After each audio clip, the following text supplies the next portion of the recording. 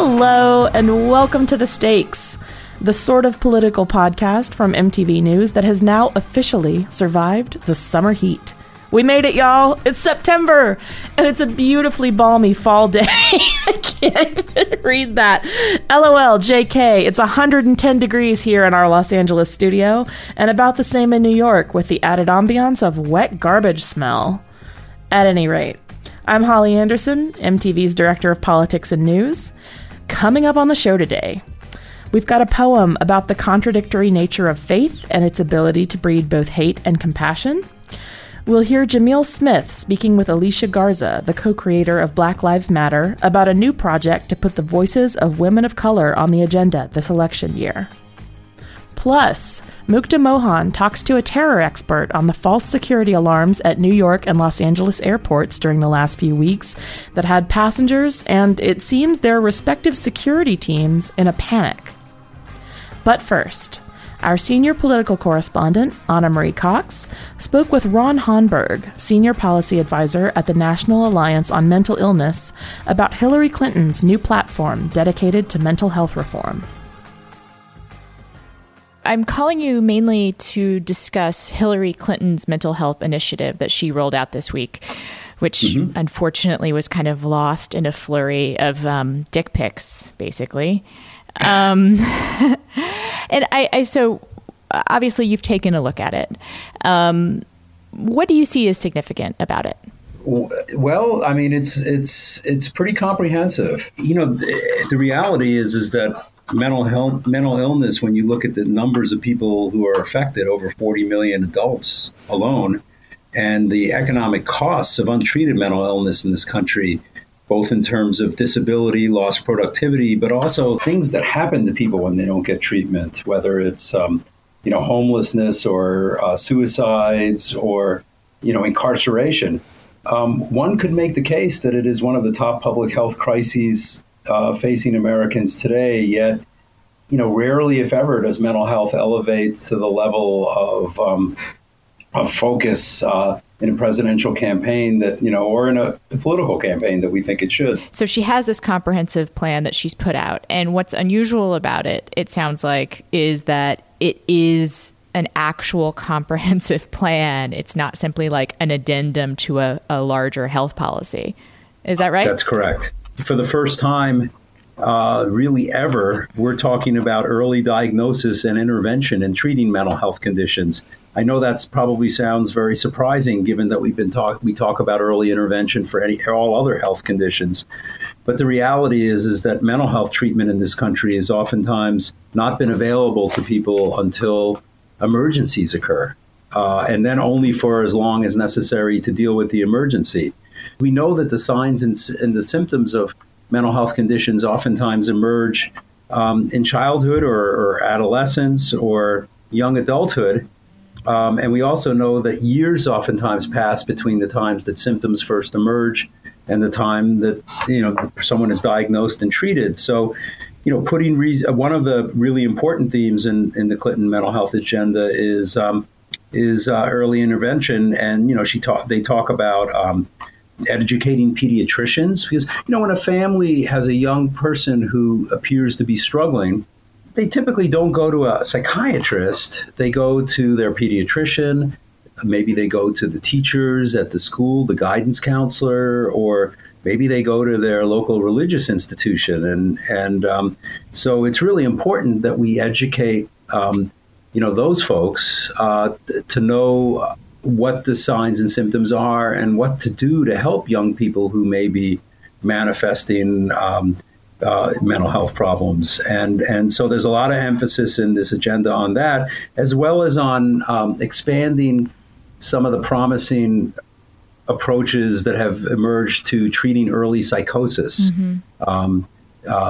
First episode psychosis programs, which is, we've had for the last 5 or 10 years some real progress in that area. I think that something that people don't realize, and that one reason maybe this is coming, things have sort of created an environment where Hillary Clinton had an opportunity to do this and people recognize it as being needed, is that we've for a long time talked about mental illness as sort of a side issue of a lot of other things, right? Like it's a side issue of gun control. It's a side issue of police violence, for that matter. It's a side issue of education. And here we're actually seeing it laid out as like, no, this is a central issue that affects over 40 million Americans, and we're going to treat it not as an offshoot of anything. Well, and it also affects recovery from other from physical illnesses as well. Mm-hmm. So we know that if someone is being treated for another health condition, another chronic health condition, the state of their mental health is has a big impact on how well they do. And we also know that when people experience physical illness, it also can cause mental health problems, depression, anxiety, understandably so. And so I've never quite understood why we have carved mental health out as somehow different. The brain is part of the body, right? Right. How do you think most people are going to see, should she be elected and let's say parts of this plan are rolled out? Like, how do you see this sort of having an impact on people's daily lives? It seems to me that one way they might see it is in police training to deal with the mentally ill or mental health crises. And like you said, maybe training in schools. Can you think of any others? Oh, sure. So part of it is a resource issue. The fact is that fewer than 50% of people with mental health conditions have access to even minimally adequate treatment. Frankly, part of it is in research. We still have a ways to go to really understand what these conditions are. For example, to understand the sort of complex interaction between environment and biology, what causes these illnesses, how they can be most effectively treated. And part of it is also, though, hopefully we'll move beyond an over-reliance on medication, because medication may be part of the treatment, but it's only a small part of it. And I have to say, and it's an important part of it, but a small part of it, that people, one of the real keys is to retain hope. Let's say you're a 21-year-old person and you're faced with this reality that you've been diagnosed with a mental illness. Believe me, this happens all the time. The messages that are conveyed to people is your life as you hoped it would be is over. Forget about, a professional career. Forget about getting married. Forget about living independently. You'll do well if you can live outside a hospital. Mm-hmm. That's the kind of messages we've conveyed to people. And that's not true. The Clinton plan talks about research, but in a very comprehensive way. It doesn't only talk about, we need to do more brain research. It also talks about we need to do research on what are keys to recovery for a young person, on where we need to be best putting our resources, on what works, on the role that peers can play in helping other young people recover, on what we can do to help people stay in college. And if you tell a young person, your life as you hoped it would be is over, what incentive do they have to participate in treatment? I actually was surprised by two things in her initiative. One is actually the very first thing that is talked about in the paper on the website is suicide, which I'm not sure Americans realize is the epidemic that it appears to be. Yeah, the rates of suicide in this country are enormous. Just for example, 22 veterans a day take their own lives. The statistics on suicides are mind-boggling. It's the 10th leading cause of death in the United States. Each year, almost 43,000 Americans die by suicide. That's 117 people per day. And for every suicide, 25 are attempted. The brief amount of attention that Trump pays to mental illness, I would say, it is related to the Second Amendment and the right of people with mental illness to partake in the right to bear arms. One thing that I often think of, though, when he speaks is he portrays this image of America as like a violence-ridden, crime, is everywhere. And people don't realize that there is a lot of violence in America, but it's what we're doing to ourselves, that the rates of suicide are much higher than the rates of homicide. Like people kill themselves more than they kill each other. Much, much higher. And certainly the rates of gun-related suicides are much higher than gun-related homicides, particularly connected to mental illness. Because I think it's important for us to talk a little bit about the violence issue, because that seems to have been driving the debate the last couple of years about mental illness. So the studies that have been done suggest that mental illness in and of itself is not a predictor for greater violence. Mental illness coupled with certain risk factors that, when coupled with mental illness, may somewhat increase the risk of violence. So those other risk factors would be being young, being male, and particularly use of illegal drugs or alcohol. So if you couple that with maybe psychosis, then perhaps there is an increased risk of violence. Not a huge increase in risk, but an increased risk. But most of the gun violence that occurs in this country has no connection whatsoever to mental illness. Only about 4% of the gun violence has a connection to mental illness. Yet, when you look at suicides, use of guns, as I recall, is not necessarily the biggest way. But what we do know is that when people try to take their lives using guns, at least 50% of the cases they're successful. And when they're not successful, there's profound disability that results. And I feel like we should drop in the Lifeline number. Yes, I have that in front of me. It's 1-800-273-8255. That's the National Suicide Prevention Lifeline. It's a wonderful hotline available to people on a 24/7 basis. And also, I will point out, Crisis Helpline is on Twitter, and so is Lifeline, and they will respond to you. Like, if you tweet at them, they'll get back to you. The last thing I want to ask you is, we speak about the stigma of mental health. Does it bother you when people call Donald Trump pathological or a psychopath or a narcissist? Those are technical terms, right?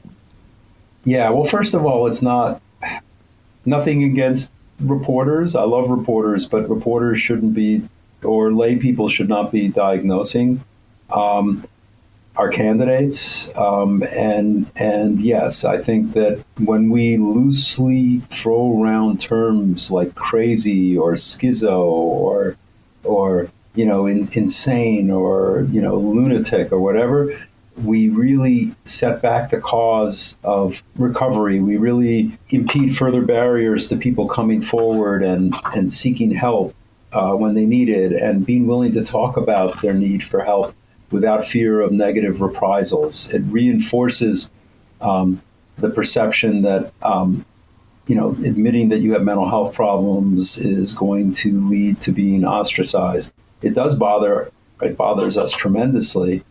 I'm not going to give my own opinion, but we can dislike a candidate, and we can even be appalled by statements that a candidate makes without necessarily attributing it to some sort of mental disorder. That was senior political correspondent Marie Cox speaking to Ron Honberg, senior policy advisor at the National Alliance on Mental Illness. You can visit their website, www.nami.org, for more information about them and to read their guide to college and mental health, just in time for the new school year.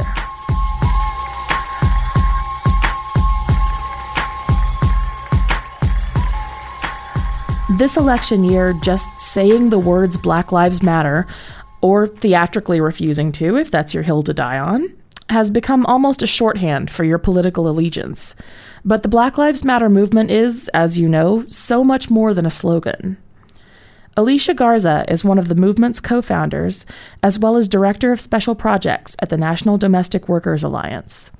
Our senior national correspondent, Jamil Smith, spoke with her about a new initiative she's part of called We Won't Wait 2016, which specifically advocates for an economic agenda that advances the interests of women of color, immigrants, and low-income women. Alicia, what is the We Won't Wait 2016 initiative and who's taking part?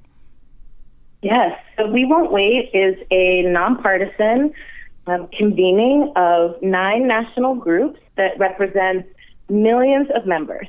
And we together are working to amplify the power of women of color, of low-income women, of immigrant women in 2016 so that we can push a new agenda for a new economy and a new democracy. What we know about this moment is that there's a lot at stake, and we want to make sure that the constituencies that have so much at stake are placed at the center of the conversation. So many times when we talk about big issues that are impacting us nationally, we put them in little boxes. There's women's issues, there's immigrant issues, there's worker issues, when the reality is we are many things at once. And so we need an agenda that actually reflects the way that we live our lives. We're not just the women's vote or the Latino vote or the Black vote. We are all of those things, and we deserve an agenda that not only incorporates our experiences, but that really pushes the edge of what's possible so that we can change this country once and for all. I'm going to ask a little bit of a broader question. Do you feel like politicians understand intersectionality? Because I feel like that plays directly into what you're talking about. Mm-hmm. You know, I think that the way that our democracy is set up right now, that there's a lot of narrowing and siloing. And in some ways, I think sometimes people think that's more efficient. But so many people get left behind when we do that. And we aim to change the way that politics happens in this country. We can use intersectionality if we want to, or we could just say whole person politics.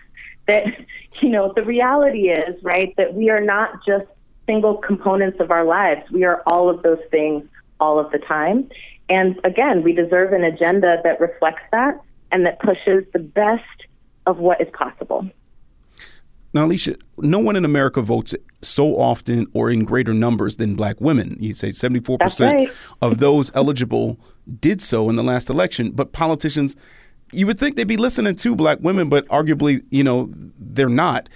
Why aren't they, in your view? I think, in my view, because we end up being seen as votes instead of people. And that's something that needs to be transformed about our democracy. The way that money factors into politics, you know, and the way that we end up being seen as votes and not people has real tangible impacts on our lives. You're right that Black women vote consistently. We vote progressively. And yet there's very little on the table that specifically impacts Black women in positive ways. And so, you know, our goal here is to transform the way that democracy works. Our goal here is to transform the way our economy works and to make sure that the policies that we're moving at a national level really take into account the people who are holding up this economy and holding together the broken tatters of our democracy. For example, when we talk about women's issues, what we're actually saying is white women. And so when we talk about closing the wage gap, for example, we say that women make 77 cents to every dollar that a man makes. But the reality is that white women make 77 cents to every dollar that a white man makes. But for Black women, it's 60 cents to every dollar that a white man makes and to the 77 cents that white women make. And for Latinas, it's something like 54 cents. Right. So what happens when we're not specific about policies that can really impact the quality of our life? And what happens when we're not taking into account that white women are not the control, right, for how we need to change our democracy, that there are actually women who are being left behind even as we're trying to solve a pretty important problem. So that notion of whole person politics really helps to take that into account and says, let's develop policy that really looks at the people who are holding together the tatters of our broken democracy and our broken economy. And let's make sure that we change their quality of life so that everybody benefits. We don't want to do trickle-down politics anymore. We believe that bubble-up politics is really the new frontier. So do you have any specific policy recommendations that you're pushing? Something specifically that, say, you'd want Hillary Clinton to implement, or say, state or local candidate to start pushing? Well, to be clear, since we're a nonpartisan effort, what we would want to see is progress in several different areas. We are looking at issues of making sure that there's one fair wage, that workers aren't making differing levels of money and they're doing the same work. We also want to see rights, respect, and dignity for domestic workers, the people who care for the folks that we care for the most. We also, of course, want to see legislation around paid sick days and paid family leave. Now, I want to go back to the domestic workers part of it, because, of course, you're the Special Projects Director for the National Domestic Workers Alliance. Can you speak specifically to how young people should be focused on what domestic workers are going through and how they can help? What we know is that domestic work is rooted in the legacy of slavery. And, for decades and generations, the only work that Black women could get into was work in somebody else's home, taking care of someone else's child, cleaning somebody else's house, taking care of somebody else's elderly loved one, or a loved one who had chronic disabilities or chronic illnesses. And what we see is that even though legally slavery has been outlawed, that many of the conditions that existed for enslaved women continue to exist today. For us, domestic workers have really taken a core place in our society. Domestic workers care for the people we care for the most, and domestic workers make all other work possible. And what we have, though, is a dynamic where domestic workers are locked out of most labor protections, and domestic work, in some cases, isn't even seen as work. They're just seen as part of the family. And that's a problem. Every 8 seconds, somebody turns 65, which means that they need extra supports to continue to remain independent or to take care of things that may be going on with their bodies. Right. More and more Americans, right, are what we call the sandwich generation. So they are caring for children, and they're also caring for their parents who are getting older. And we're on the brink of a care crisis, right, where we have more and more people needing care, not enough people who are being trained to provide that care, and then the people who do provide that care are not being able to care for their own families because their wages are so low, or in some cases being stolen, and they are also being exploited because the population of care workers who are immigrants, right, is expanding rapidly. So, Alicia, I want to ask you, of course, about one of your other roles in the public sphere, which is as a co-founder of Black Lives Matter. And I want to ask you a little bit about the broader conversation that Black liberation activism has introduced into presidential politics.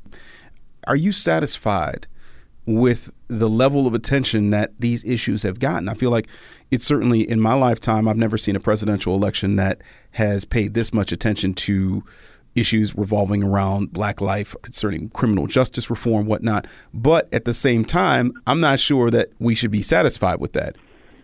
Yeah, well, I would agree with you. I think that there is a powerful movement that has reemerged in this country and around the world, quite frankly, that is really, really trying to, once and for all, eliminate and eradicate anti-Black racism and state-sanctioned violence from our lives. And as it relates to the presidential elections and local and state elections as well, to be very clear, this is one of the first times that we've really started to see these issues front and center. What we're not satisfied with, however, is how those issues are being addressed. As you know, the Movement for Black Lives policy table just released our vision for Black Lives, which lays out very clearly several different ways that we can move right now to improve not just the quality of life for Black people, but improve the quality of life for everyone. One of the major gaps, though, that I think we continue to see is a lack of commitment to whole person politics, as I was sharing earlier. Right. One great example of that is, we're not actually talking about police brutality in the presidential election. Somehow that has been transformed into talking about gun control. And those are actually really different things. We do need to talk about accountability for people who are supposed to uphold the law and instead act outside of it. We also need to talk about how violence is normalized in our society. And we need to talk about the ways in which we have sanctioned some types of violence and criminalized and penalized other kinds of violence. That creates a very untenable situation. And if politicians and legislators are not ready or willing to really take on and tackle this question of whole person politics, then we're going to get half person results. And I think that this movement has been incredibly successful in impacting the conversation, but we still have a long way to go. I have to ask you about your position specifically with regards to the presidential election. And I understand that you're part of a nonpartisan movement now, but you've been critical of Hillary Clinton with regards to her positions on issues that affect Black communities, as well as her treatment of Black Lives Matter activists. With her in the election and with Donald Trump, a candidate who's literally encouraged violence, the violence that you say is poisoning our political system, how do you yourself decide who to vote for, or how to use the very vote that you're trying to get others to employ? That's a great question.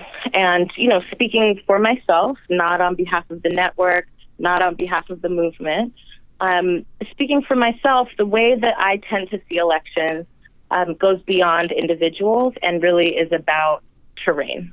So ultimately, we need to build a movement that can transform the way that our economy works, the way that our democracy works, and that can improve the quality of life for everybody.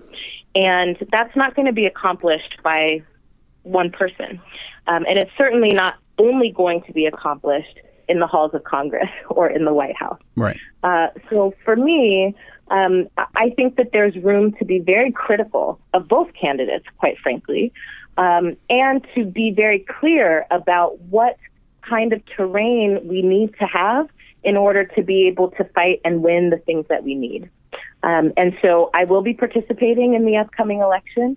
I will be making sure, right, that we do not kind of transition rapidly into a, fascist country. That would make our work as a movement incredibly difficult. And, that's the thing that I'm focused on. But to be really honest with you, I think there is a dynamic in this election where it's not just a question of the lesser of two evils. It is a question of how do we transform democracy so that there are more options. Who would I vote for? I vote for the movement. And when I have to go to the voting booth, I vote for the people who I vote for the terrain that I prefer to fight on. Wow. Now, I just have as one last question. With all that said, do you ever just have moments where you said, I can't believe we still have to do all this work, all this movement work, all this organizing? Like, why can't people just understand the value of our lives, the value of low-income women, of women of color, of people of color? Why do we need to do all this? Do you ever have those moments? Of course I do. Of course I do. And I also have such a deeply rooted belief that we can achieve the change that we want to see in our lifetime. And so even though there are times for all of us when we say, why do we have to keep saying this or why do we have to keep doing this? What we know is that change is a slow process, but we've been blessed with people who have made those sacrifices before us. And, I can't remember who said this, but maybe it was Alice Walker. Somebody said, that our activism and our organizing is the rent that we pay to live on this planet. And so the reason that we have to do this is because we live in a world that is increasingly interdependent, and we have to transform the relationships between people from, predatory and competitive to collaborative and cooperative if we're to survive as a society. So whenever I get in those moments, I also remember what's at stake, and it helps me take another step forward. Alicia Garza, thank you very much for joining us. Thank you. That was MTV News senior national correspondent Jamil Smith speaking with Alicia Garza, co-creator of Black Lives Matter, special projects director at the National Domestic Workers Alliance, and part of the We Won't Wait 2016 initiative.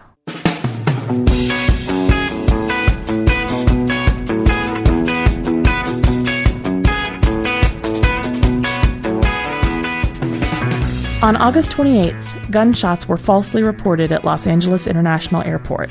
This, of course, caused immediate panic, led to an evacuation, had people running outside onto the tarmacs, and delayed hundreds of flights.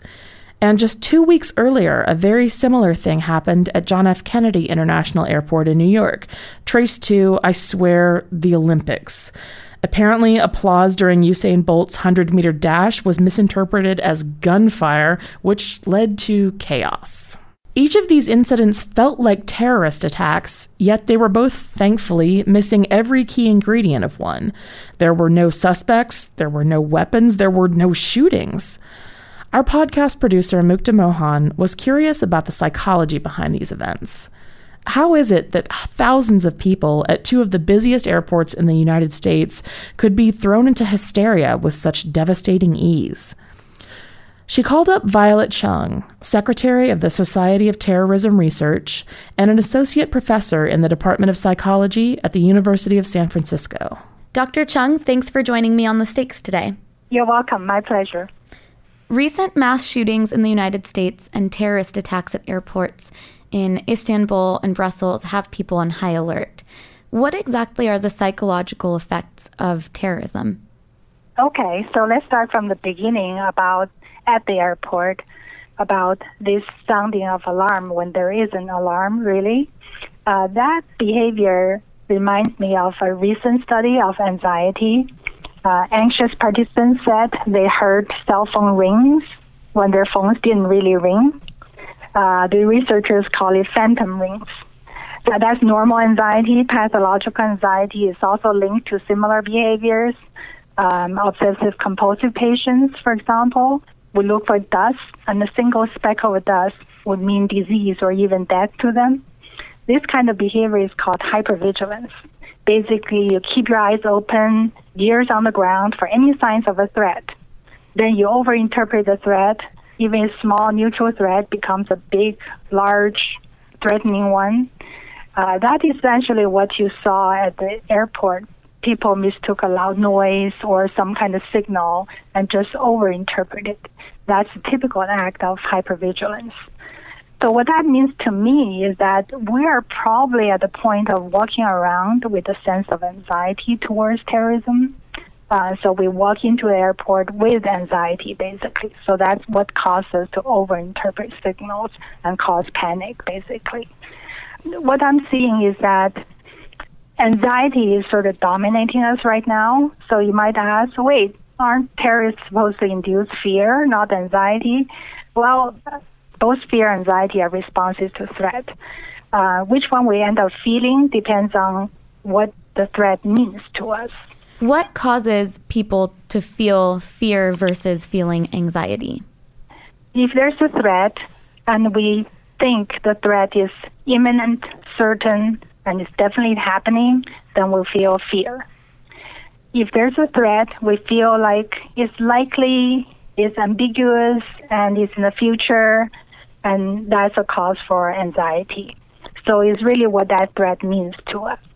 So I think in the Western world, we're still at the point of assessing the threat of terrorism as something that will cause anxiety. So we're still likely to feel anxiety towards the infrequent terrorist threat.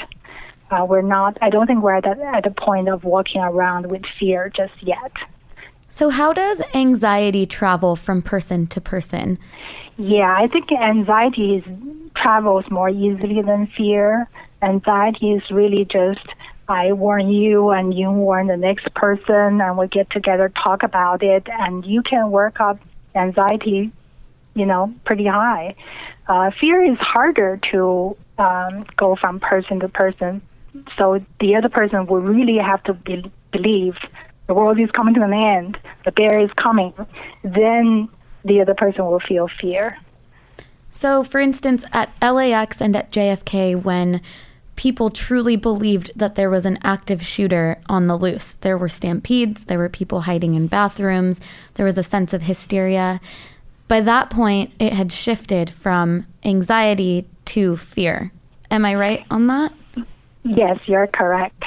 That if you're actually at the airport, alarm has been sounded, you truly believe it, then you are showing the prototypical fearful behavior. You run, you hide, you freeze sometimes. That's fear. So those are the people at the airport. How does something like this happen at two of the busiest airports in the country? Terrorism in itself is a very sort of a black swan event in the U.S. It's very difficult to predict when and where and how big a threat it is. So we are working on an anxiety level. This is an ambiguous threat. We don't know where, we don't know when, we don't know how big.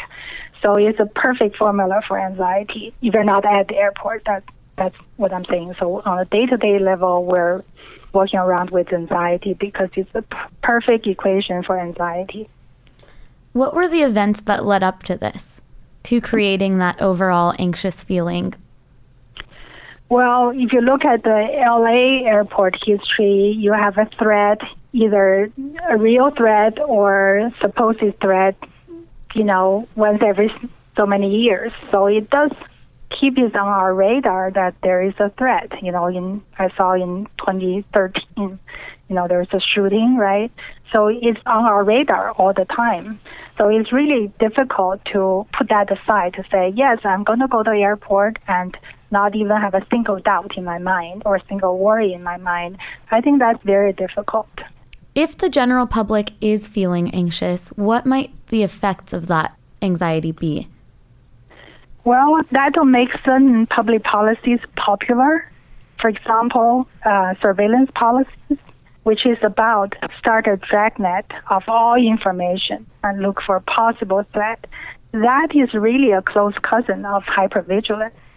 So an anxious public will really embrace that, whether that's the right course of action or not, because it does work with their mindset. It does reduce their anxiety. What do you think would have to change on a cultural level to eliminate that anxiety, to normalize things again? I think we need to be aware of our emotions. What struck me is that we're very much aware of our emotions in everyday life, in our personal life, about road rage or about fighting with a spouse or going to an interview or going to a test. We try to manage that. We know the harm of that. We try to work with that. But in the realm of terrorism, I don't think we have that awareness. We walk around with that emotion. We're not cautious about it. We just act on it. So the first sound of a loud noise, we overinterpret, and then we jump to conclusions, right? We put it on social media. We tell everyone else around me there's a terrorist threat because we're letting our emotions getting the better of us. If we have some awareness of that to say, hey, I'm going to the airport. I feel anxious. I know that. So I'm going to keep an eye on my anxiety. Once you hear the loud noise, you would at least take half a second to reflect on that. Wait, did I really hear it? Is that really gunshot? What was it, right? Do I need to double check or triple check? I think some awareness of emotions, control of your emotions, reflect on your emotions will be the solution. I don't think that anxiety will go away anytime soon, given the threat we have, but I think we can manage it, and that will do a lot of good for us. How might security personnel or airport workers calm people down in moments like this? Yes, that is very much their job. If the public is not aware of their emotions, they really should be trained about emotions, about hypervigilance, about the signals that may or may not be correct. So they do have their job to do to manage the public. Besides the usual things people talk about, we need to increase communication and all of that. we really need to train them to be aware of what emotions can do in the public, what fear does, what anxiety does, and what would the behaviors look like and how to manage them. Just like how psychology counselor will manage emotions in a couple, for example. So these are professionals, work at the airport. They need to know something about emotions. Well, thank you so much for joining us, Dr. Chung. You're very welcome.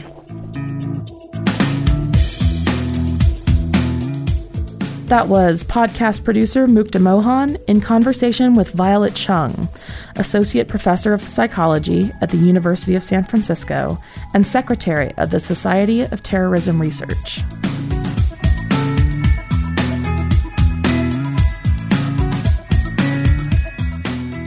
Let's finish off this week's show, as we love to do, with a beautiful web of words from our poet-in-residence, MTV Politics writer Marcus Ellsworth, who this week will speak about his experience of faith, both as a weapon of hate and as an inspiration for compassion. I remember when I first felt the blade of my own faith at my throat. As a child, I loved the church, my church. I looked forward to Sundays and rejoiced in the rituals of Mass, the magic woven in the poetry of hymns, the comfort of a Heavenly Father holding all of us in His boundless heart. Then, from the mouths of people, I heard gossip of gospel without grace, and I wondered if my queer soul still had a place in my faith. The Bible became an outdated roadmap with too many notations from too many travelers, sections torn out, and paths obscured by centuries of bloodstains. And still, we see faith used to shield bigotry, faithful working like fiends, their end justifying the means of sacrificing neighbors, daughters, and brothers to seem holy in the eyes of others. But I've learned that their belief is not everyone's truth. I found queerness and faith gathered under the same roof in churches, synagogues, mosques, temples, circles, and lonely altars whispering love to the stars. I discovered traditions where God knows no gender and revered spirits love without definition. People who don't believe, but find scripture in their veins and salvation in soothing another's pain. For every Westboro fanatic, there's a holy heretic refusing to let hate's communion near their lips. I imagine there's no hate in a heaven with no gate. No dogma, no threats against women who don't want to be mothers, no fear of another's culture, no disgust at love's expressions, no policing of gender. No policing. Because no one would want, or hurt, or hunger. Even though the rabble of the hateful faithful is so loud, there are many of us who would have it on earth as we believe it to be in heaven, with all of us together, imperfect and fearfully made.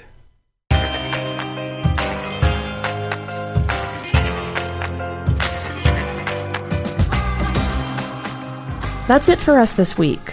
I'm Holly Anderson, and those are the stakes. Enjoy your sun-blasted hellscape of a holiday weekend, and take care of each other out there.